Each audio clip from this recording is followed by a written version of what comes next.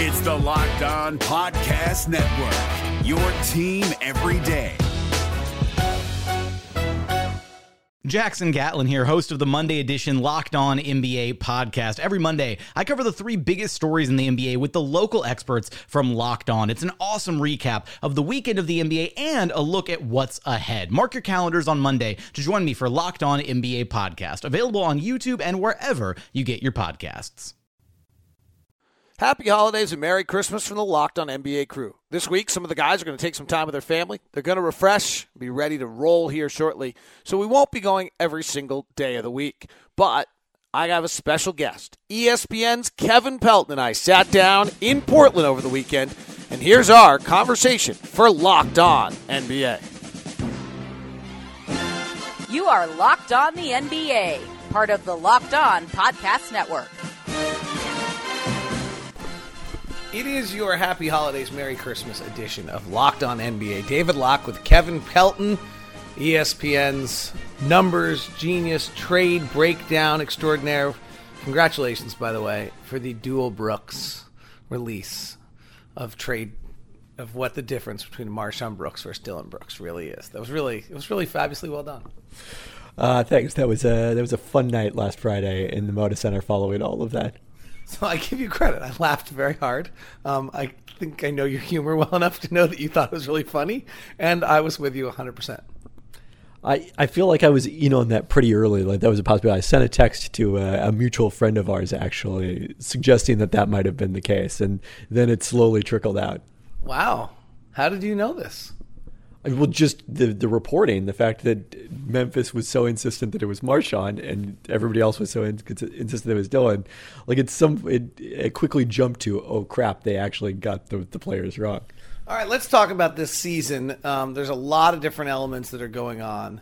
That feels to me that the feeling I have on this season that jumps out, my primary one, is that the teams are packed closer together. And so my feeling a little bit is that the schedule used to impact margin and is now impacting outcome. I don't know if that's really true, but it does feel as though, you know, whether Dallas is playing the Clippers or the Jazz are playing the Grizzlies or the Kings are playing the Thunder, these teams feel also very similar, that who's on more rest or not rest seems to be dictating outcomes more than it feels like it used to. Yeah, I mean, I think you're probably more inclined to think that if you're in the Western Conference than in the East, because there's not really an abnormal amount of parity in the East. There is this great stratification between the top 4 or 5 teams in that conference and the many dregs of that conference. So, you know, league-wide, I'm not sure if it's as unusual as it looks if we focus on the Western Conference. But yes, the closer teams are to each other, the more impact you're going to see from rest and home court advantage. So I've spend my time with the Utah Jazz, and as the time of recording, we're still a few games below 500, and we have taken half of our plane flights already this season. The schedule has been something I've never experienced in 10 years traveling, 11 years traveling in the league, and 25 years covering the league. How much of an impact does it really have? I mean, it's hard for me to say that particular aspect of it, the way that the travel was sort of compressed into the first part of the season and what sort of cumulative effect that might have. That one's tough for me to answer. I would say, though, that, you know, sometimes schedule gets treated as sort of like this mystical thing, is like, well, we can't even talk about these teams because they have 2 different schedules. Like, college basketball, college football, these sports have existed with much wider schedule strength differences than you can ever possibly see in the NBA, even at this point in the season. And we still have a pretty good idea of which teams are good in those sports. And we can adjust for the strength of schedule and pick out teams that are successful because of the fact that they're beating that weak schedule by more than they should, or conversely that, you know, they are doing reasonably well against a good schedule. So I consider this more of a solved issue in terms of we can just take the point differential for teams, adjust that for schedule strength, and get a pretty good sense for how they're playing even against different schedules. I think there's an element to this and I've used the golf analogy, that if you're playing the same golf course and it's really, really hard and you play like 15 straight rounds on that, you'll start to begin to fiddle with your swing, and you'll fiddle with your chipping, and you'll think you're no good. Whereas if somewhere in the middle of those 15 rounds, you got 5 rounds on a goat track where even if you push the ball a little bit right, you still have a line to the green and you feel good about yourself. I think there's a level where the games against the least good teams are really important to your psyche. And I think that matters a huge amount. Oklahoma City, as we're recording this, has played 9 of them already. Denver's played 8 of them already. The Lakers have played 8 of them. And I think that allows you to feel good about yourself and move to the next game in a way that is more important than some other games. Yeah, I mean, that theory is hard for me to disprove. I mean, I think one thing you could look at maybe is, if we look retroactively at the schedule strength, teams that had a relatively easy schedule early or a relatively hard schedule early, which of those teams, when you have a big enough sample that the overall quality is going to be the same among those groups, which of those teams ended up better? Although the one thing you would have to worry about in terms of overall quality is one thing that I think people often forget about schedule strength. Besides for conference, the most important determinant of your strength of schedule at the end of the season is how good your own team is, because you can't play yourself. Well, Phoenix will play the hardest schedule in the league this year. That is guaranteed. All right, but I think this is, let's take Denver and Utah, because I think this is really interesting. Denver's schedule to start the years was pretty soft. Utah's was brutal. Denver may not play a team below 500 after the All-Star break. Like, it's crazy what they have after the All-Star break. I think now Washington's not good, and so they have a few good, easy games in there that we didn't expect. The same way Utah's schedule, we did not realize that Sacramento and Dallas were going to be as good as they were when the year came out. What's your thought on whether it's advantageous to be soft early or soft late, hard early or hard late? I mean, you guys would be a bit of a counterexample last year in the Jazz in terms of, it wasn't totally about the schedule, but the schedule got much softer in the second half of the season. And the fact that, the Jazz were out of the playoff race is of the midway point of the season, with Rudy Gobert's injury being a contributing factor there, didn't really prevent those feelings of positivity and self-confidence from developing in the second half. It's interesting, though. So when the year started, you thought Utah, I believe, was what, 2 games better than Denver? That sounds about right. I mean, I think that's kind of universal.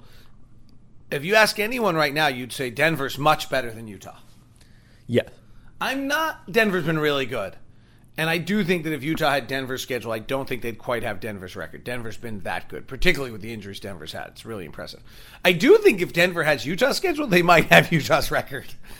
Yeah, I mean, they have been better when you adjust for schedule so far this season. Now, the one thing you got to do when you're projecting forward that people often don't do is also incorporate preseason expectations, because, and we've talked about this in the past, everyone's always searching for, hey, what's the point in the season where this year's results become meaningful? And there are certain points where, you can see that they start to become less variable, they're less noisy.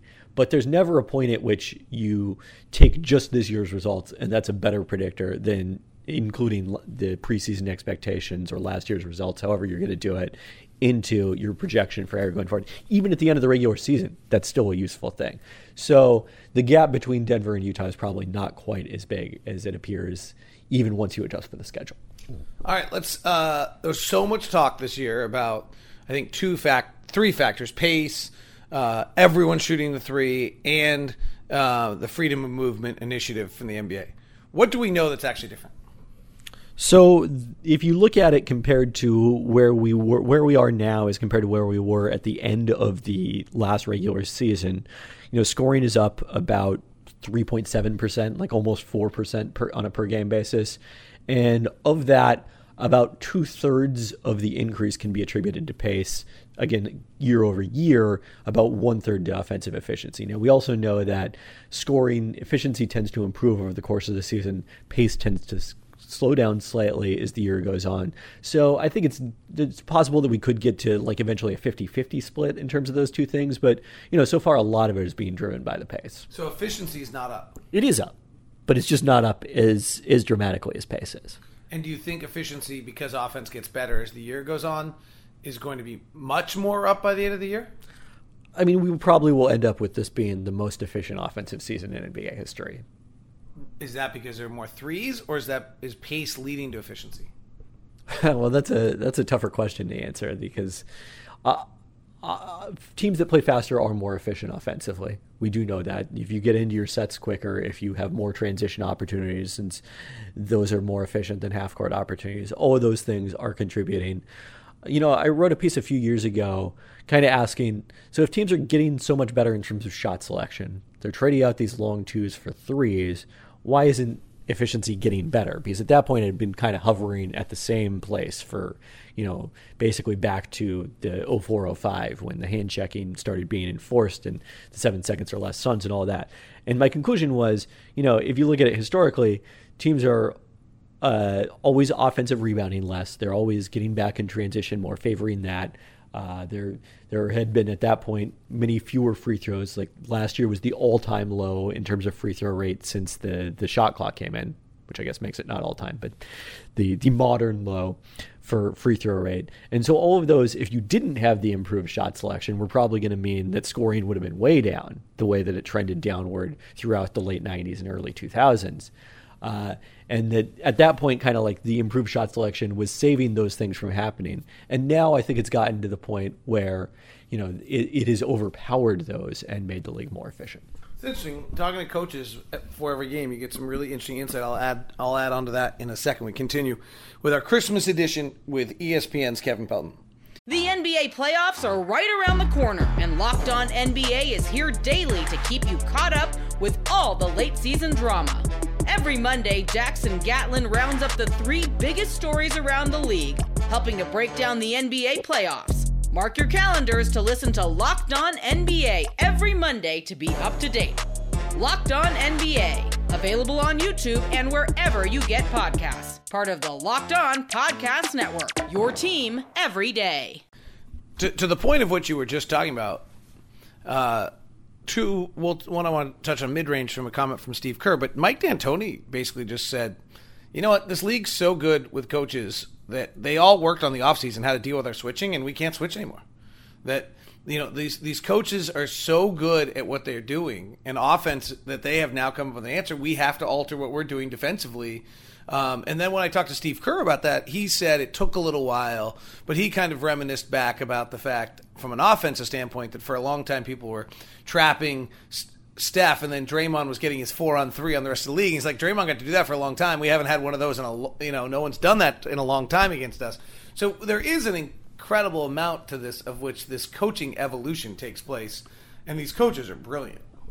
Yeah, I mean, I think that I don't completely agree with D'Antoni. I think that their defensive problems go beyond switching, although they have been, I think, a little bit better as they've started to ramp that back down. And of course, the personnel is a factor there. Probably a little bit of an overstated one, but James Ennis is not quite as effective a switch defender as Trevor Ariza was. And, whoever's in the Luke Ba-a-Mute spot, they've gotten some good minutes from Daniel House lately, and he's got that strength that makes him a good switch defender. But, they're not quite the same team. I don't know if I buy that they've been figured out, because at the same time, the Warriors have been switching for many years, and no one would say that teams have figured out the Warriors switching defense. They're now 12th defensively. Yeah, but that's an effort in a Draymond Green health situation. I think come playoff time, do we think that this Warriors team isn't going to be good defensively? I don't know, actually. I'm not as certain that they're going to be as good defensively this year. I still think I'm certain they're going to win the West. Okay, don't misunderstand this comment.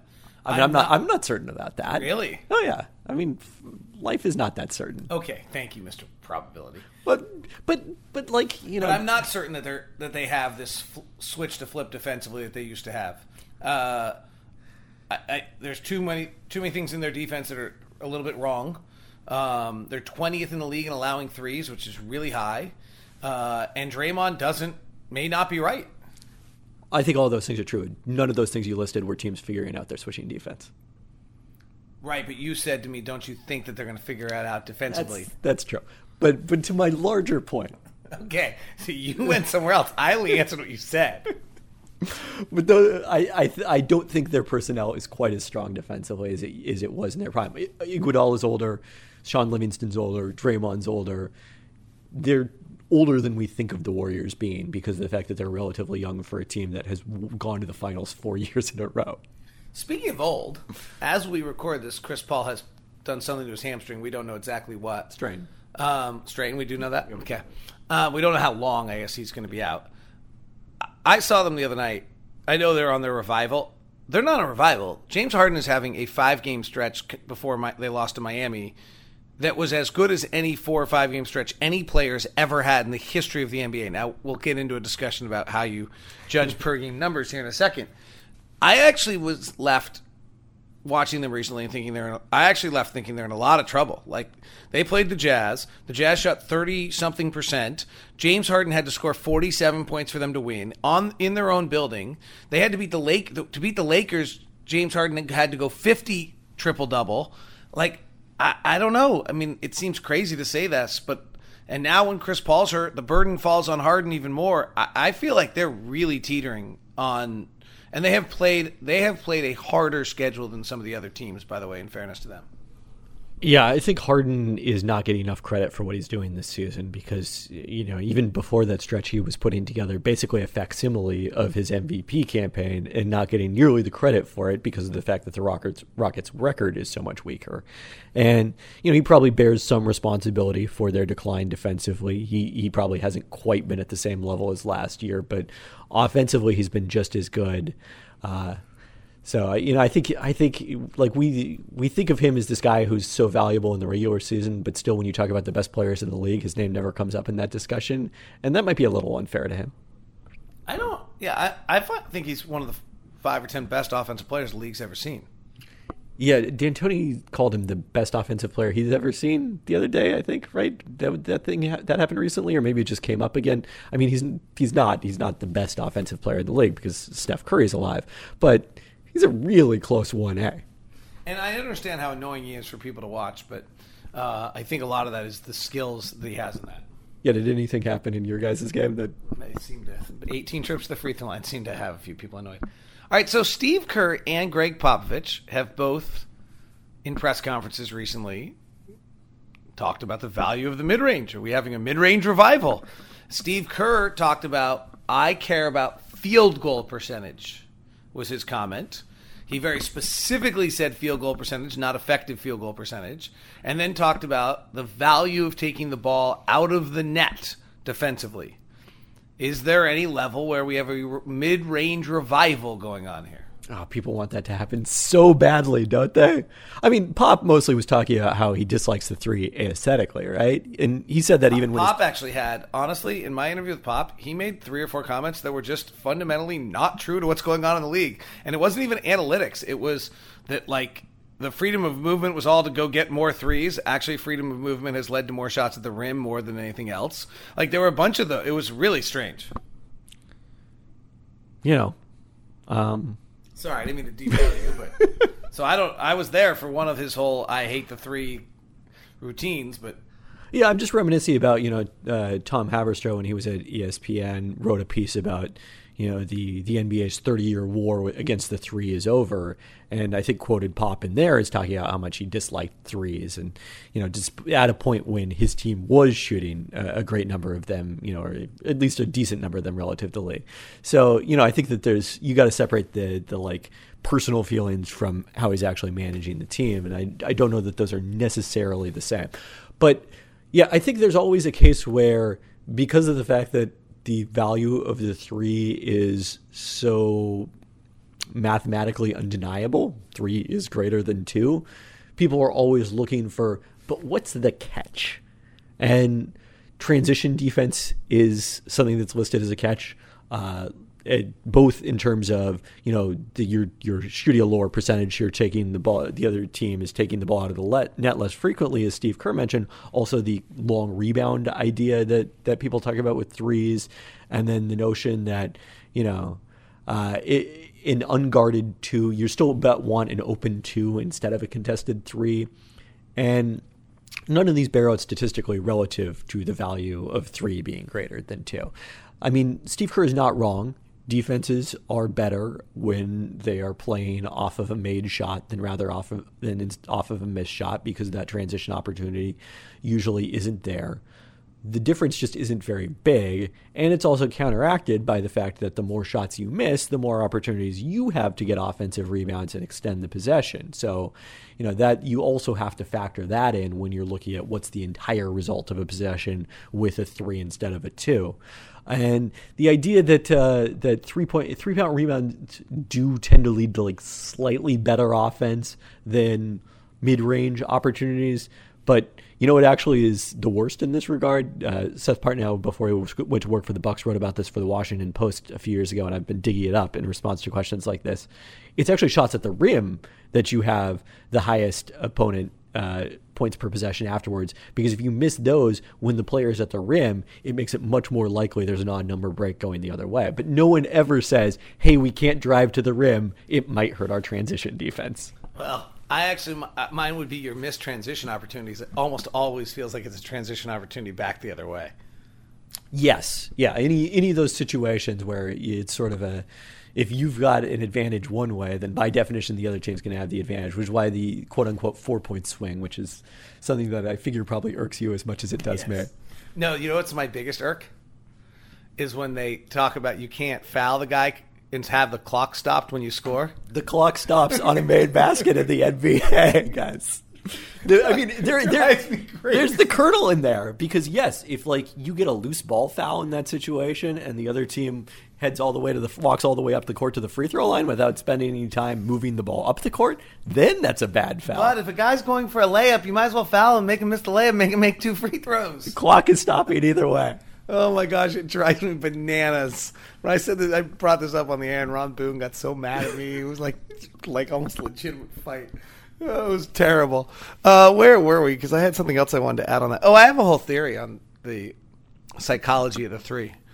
If we had mid-range shooting in the box score, and so that it showed you what everybody shot in the mid-range or non-restricted area 2s, then people would stop talking. Oh, look, they lost the game at the 3-point line. No, more often than not, you lose the game in the mid-range. I have 100% endorsed this idea, because yes, you're looking at 3-point percentage versus shooting percentage on all 2s, but not all 2s are created equal. And there's this theory that the Rockets they just want a 3 instead of a 2. No, that's not their theory. Their theory is layups or 3s. You can't leave the layups part of that out of the equation. And it's been harder to do with the Bucks, because in their case they're not getting layups. They're getting 8 Giannis dunks a game. It's interesting to watch this whole thing. And what's really interesting is being somewhat embedded with a team, watching the psychology. I mean, when you go 6 for 35 from 3, it's hard to launch 35 threes the next night for these guys. And it's because of all these factors we're talking about. Can I give you my psychological theory? To Kerr's point, I think that there is just something pleasant about the ball going through the basket. And so if you ask people without letting them do the math and really think about, would you rather have 5 2-point shots or 4 3-point shots? They would rather have the more made baskets, even though it's less points. All right, so let's just stay there for a second. Let's say you made your 5 mid-range shots instead of your 4 threes, but you had 8 misses instead of, whatever. I guess we'd have to be 7. 7 misses. How much is the value of the fact that you have 1 less miss? Yeah, it's maybe 0.1 points per 100 possessions. I think it's not very large. Suffice it to say, it's not covering the 2 full points that we just had. No. Okay. All right, we'll come back with more with Kevin Pelton as we continue on this holiday edition. Hope you're having a wonderful time with family and friends and taking an opportunity to hear some basketball conversation with us on the Locked On NBA, part of the Locked On Podcast Network. The NBA playoffs are right around the corner, and Locked On NBA is here daily to keep you caught up with all the late season drama. Every Monday, Jackson Gatlin rounds up the 3 biggest stories around the league, helping to break down the NBA playoffs. Mark your calendars to listen to Locked On NBA every Monday to be up to date. Locked On NBA, available on YouTube and wherever you get podcasts. Part of the Locked On Podcast Network, your team every day. Hope you've grabbed a hold of Locked On NBA Net on Twitter. It is the feed of feeds, all of the experts of the Locked On Podcast Network on one feed. So you get the Locked On NBA Net and also Instagram account absolutely fabulous work going on there.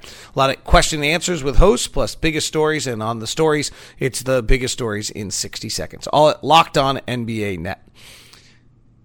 Is the 3-ball or something else causing wider variance in performance? I haven't looked at this specifically year over year. What I can say is that as much as we like to connect the 3 with inconsistency, and that's probably true on some level, like all other things equal, the more threes you shoot, the more inconsistent you're going to be. That factor is probably swamped by the other factors that create randomness in performance, whether it's just the actual statistical randomness of that performance isn't always going to be the same, or whatever else could be driving that at the team level. I'm covering a team that a week ago was through 10 games 27th in the league in shooting, through 5 games second in the league in shooting, and overall 13th in the league in shooting. And that literally were the numbers that were up at the time.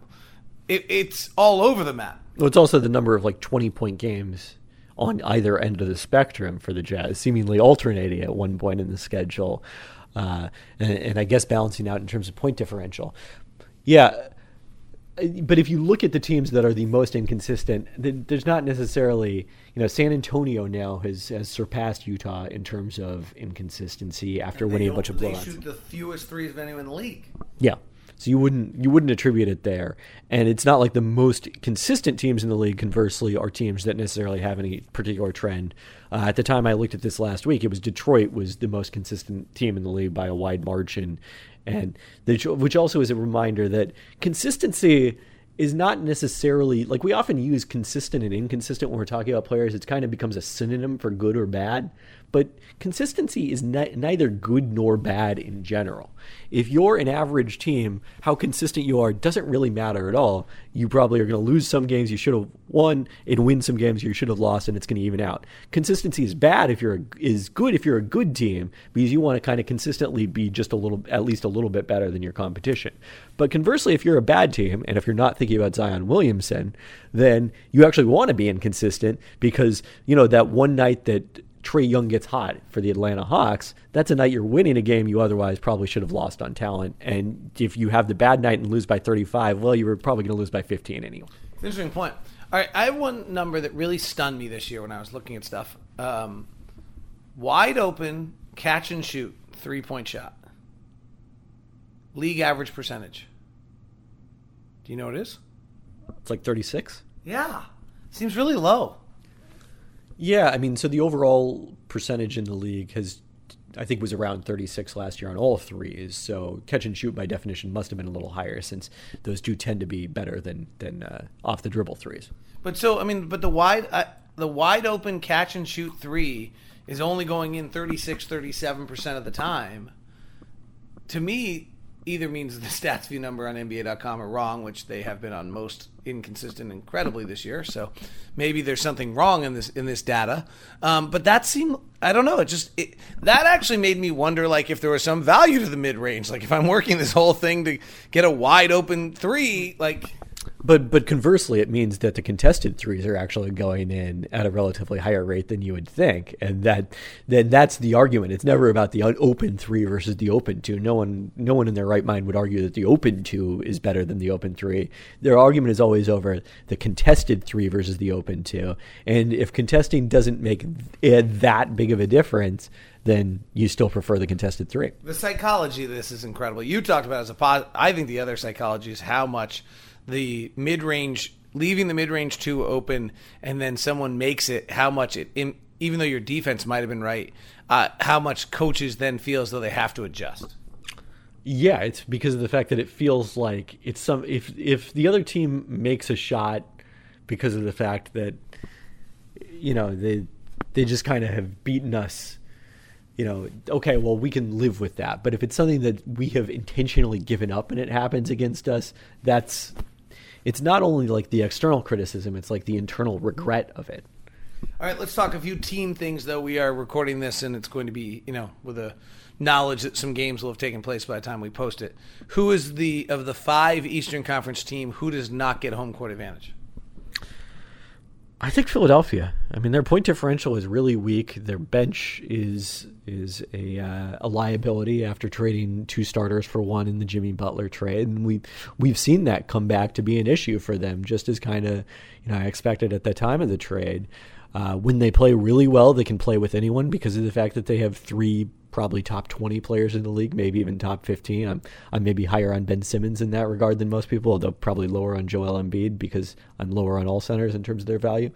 They're going to have to add to that bench mid-season, but the only reason that they're in that mix right now is because of the fact that they've won so many close games. If you look at their point differential, they're not anywhere close to the top 4 teams in the East. I don't know who Philly, if they're 5, will play. But let's just assume for the sake of conversation that maybe it's Indiana. Will we have to have the other 3 playoff series in the first round of the Eastern Conference? Charlotte, I think, could give a team a run. I mean, that's a team that underperformed their point differential pretty considerably early in the season. I'm so glad that the 5th best team in the Eastern Conference, 6th best team in the Eastern Conference, can host like 4 straight Western Conference teams and lose by 20 to all of them. It's been a rough stretch here for Kemba Walker. You get him in a 7-game playoff series, he could get hot. Anything could happen there. I'm not telling you on this. You're not fired up to see Little Caesars Arena in the playoffs? 6, 7, 8 in the East is an abomination. They would be 15, 16, and 17 in the West. Actually, you know what I'm excited about? What if the Brooklyn Nets make the playoffs? I predicted the Brooklyn Nets to make the playoffs. Not with Karis LeVert hurt, though, I'll tell you that. I mean, they were a sleeper of mine. I didn't go as far as to actually straight up pick them to be the playoffs. I put in a bunch of caveats just in case it doesn't happen.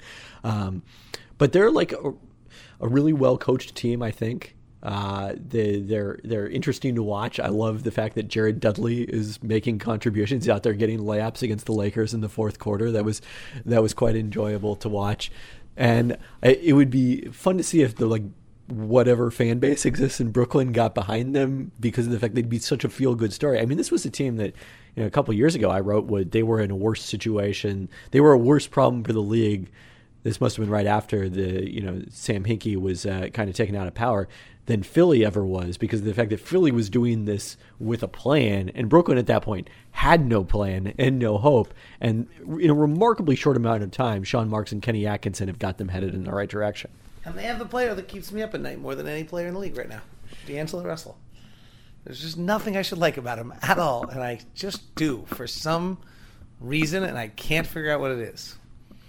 I mean, he supplies the ability to create shots, and on a team that needs it, that's valuable. All right, who do you feel comfortable voting off playoff island in the Western Conference? Phoenix. Okay, good. They've won 4 in a row when we're doing this conversation. You never know. Yeah, that's true. I think probably I'm curious who my second pick is going to be here now. It would have been San Antonio a week ago, and like we said, they've blown out a few teams lately. I guess probably Dallas would be the next pick. Dallas has played 9 games against the bottom 7 teams in the league, and they're only 4-5 or 5-4 in those games. They're the one team whose good record seems to be inflated a bit. No, I should have gone Sacramento over Dallas. I mean, great respect for what the Kings are doing this year. Incredible stuff from a team that no one had any expectations from whatsoever.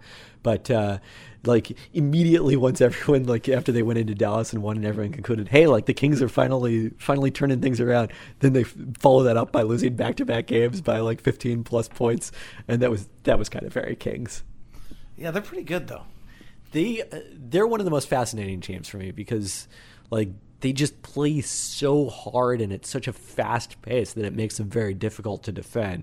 And my first theory was that once people adjusted to that, once that was on the scouting report, that teams would be able to take that away and they would come back to earth. And they got through that period of time better than I expected. But still, I think at some point they're just not good enough as a half-court offense to stay in this race.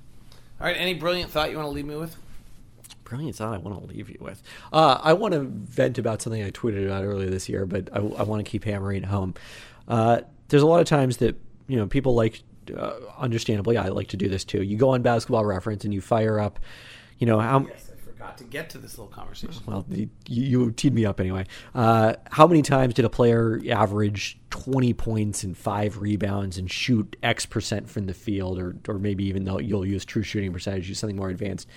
And is the scores get higher in the league, and they're now, at their highest point since the mid-'80s, that becomes increasingly difficult to make those comparisons because you're not accounting for pace most of the time.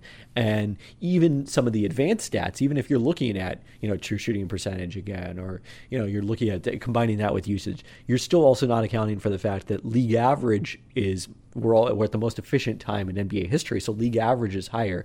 You have to be that much better than, someone was 15 years ago to provide the same level of value as they did now, since there's still the same number of wins to go around. So just be very careful with, if you look at this group, 90% of them were all-stars. That doesn't mean that the player is necessarily an all-star this year. How do we do it instead?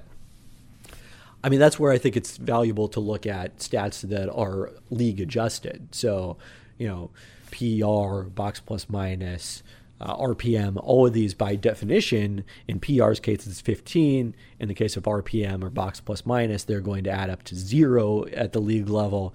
But that they're always that constant level year over year, as opposed to something that, even in advanced stat like true shooting percentage, it fluctuates from year to year. You could look at points gained. Yes, that also has that quality. Has some other issues, but it has that quality. That wraps us up. Your holiday edition of Locked On NBA. Hey, Prime members, you can listen to this Locked On podcast ad-free on Amazon Music. Download the Amazon Music app today.